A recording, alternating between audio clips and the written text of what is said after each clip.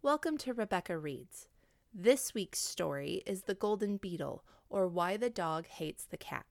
It is a longer story, so I have broken it up into 2 parts. I found this story in a book called A Chinese Wonder Book by Norman Hinsdale Pittman. It is a book full of wonderful stories from China. China is a land full of history and culture. I encourage you to go learn some more about it. There is too much for me to try and share here. This story is what we call an origin story. It is a story that is trying to explain why something is the way it is. We have read a couple of origin stories before: how the whale got his throat, the myth of Pandora, how the camel got his hump, and others. Some of these stories are myths or religious tales. Some are part of a culture that was handed down. Some are just for fun. We humans like to explain things. We like to know how stuff works and why things are the way things are. Stories like this can give us an explanation. They can also help us peek into a culture or a religion, helping us to understand them just a little bit more. Don't forget to stay after the story for this week's poem. And now for The Golden Beetle, Part 1. "What we shall eat tomorrow, I haven't the slightest idea," said Widow Wang to her eldest son as he started out one morning in search of work. "Oh, the gods will provide. I'll find a few coppers somewhere," replied the boy, trying to speak cheerfully, although in his heart he also had not the slightest idea in which direction to turn. The winter had been a hard one: extreme cold, deep snow, and violent winds. The Wang house had suffered greatly. The roof had fallen in, weighed down by heavy snow. Then a hurricane had blown a wall over, and Ming Li, the son, up all night and exposed to a bitter cold wind, had caught pneumonia. Long days of illness followed, with the spending of extra money for medicine. All their scant savings had soon melted away, and at the shop where Ming Li had been employed, his place was filled by another. When at last he arose from his sick bed, he was too weak for hard labor, and there seemed to be no work in the neighboring villages for him to do. Night after night he came home, trying not to be discouraged, but in his heart feeling the deep pangs of sorrow that come to the good son who sees his mother suffering for want of food and clothing. "Bless his good heart," said the poor widow after he had gone. "No mother ever had a better boy. I hope he is right in saying the gods will provide. It has been getting so much worse these past few weeks that it seems now as if my stomach were as empty as a rich man's brain. Why, even the rats have deserted our cottage, and there's nothing left for poor Tabby, while old Blackfoot is nearly dead from starvation." When the old woman referred to the sorrows of her pets, her remarks were answered by a pitiful mewing and woebegone barking from the corner where the 2 unfed creatures were curled up together, trying to keep warm. Just then there was a loud knocking at the gate. When the Widow Wang called out, "Come in," she was surprised to see an old bald-headed priest standing in the doorway. "Sorry, but we have nothing," she went on, feeling sure the visitor had come in search of food. "We have fed on the scraps these 2 weeks, on scraps and scrapings, and now we are living on the memories of what we used to have when my son's father was living. Our cat was so fat she couldn't climb to the roof. Now look at her. We can hardly see her, she's so thin. No, I'm sorry we can't help you, friend priest, but you see how it is." "I didn't come for alms," cried the clean-shaven one, looking at her kindly, "but only to see what I could do to help you. The gods have listened long to the prayers of your devoted son. They honor him because he has not waited till you die to do sacrifice for you. They have seen how faithfully he has served you ever since his illness, and now, when he is worn out and unable to work, they are resolved to reward him for his virtue. You likewise have been a good mother, and shall receive the gift I am now bringing." "What do you mean?" faltered Mrs. Wang, hardly believing her ears at hearing a priest speak of bestowing mercies. "Have you come here to laugh at our misfortunes?" "By no means. Here, in my hand, I hold a tiny golden beetle, which you will find has a magic power greater than any you ever dreamed of. I will leave this precious thing with you, a present from the god of filial conduct." "Yes, it will sell for a good sum," murmured the other, looking closely at the trinket, "and will give us millet for several days. Thanks, good priest, for your kindness." But you must by no means sell this golden beetle, for it has the power to fill your stomachs as long as you live." The widow stared in open-mouthed wonder at the priest's surprising words. "Yes, you must not doubt me, but listen carefully to what I tell you. Whenever you wish food, you have only to place this ornament in a kettle of boiling water, saying over and over again the names of what you want to eat. In 3 minutes take off the lid, and there will be your dinner, smoking hot and cooked more perfectly than any food you have ever eaten." "May I try it now?" she asked eagerly. "As soon as I am gone." When the door was shut, the old woman hurriedly kindled a fire, boiled some water, and then dropped in the golden beetle, repeating these words again and again. "Dumplings, dumplings, come to me. I am as thin can be. Dumplings, dumplings, smoking hot. Dumplings, dumplings, fill the pot." Would those 3 minutes never pass? Could the priest have told the truth? Her old head was nearly wild with excitement as clouds of steam rose from the kettle. Off came the lid. She could wait no longer. Wonder of wonders! There before her unbelieving eyes was a pot full to the brim of pork dumplings, dancing up and down in the bubbling water, the best, the most delicious dumplings she had ever tasted.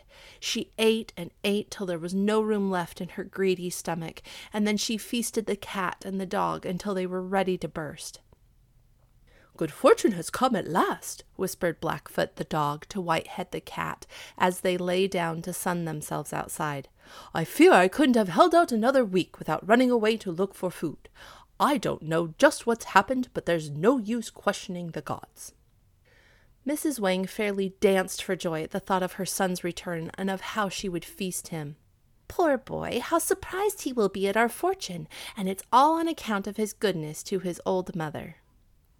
When Mi-Ling came, with a dark cloud overhanging his brow, the widow saw plainly that disappointment was written there. "Come, come, lad," she cried cheerily, "clear up your face and smile, for the gods have been good to us, and I shall soon show you how richly your devotion has been rewarded." So saying, she dropped the golden beetle into the boiling water and stirred up the fire. Thinking his mother had gone stark mad for want of food, Ming Li stared solemnly at her. Anything was preferable to this misery. Should he sell his last outer garment for a few pennies and buy millet for her? Blackfoot licked his hand comfortingly, as if to say, "Cheer up, master, fortune has turned in our favor."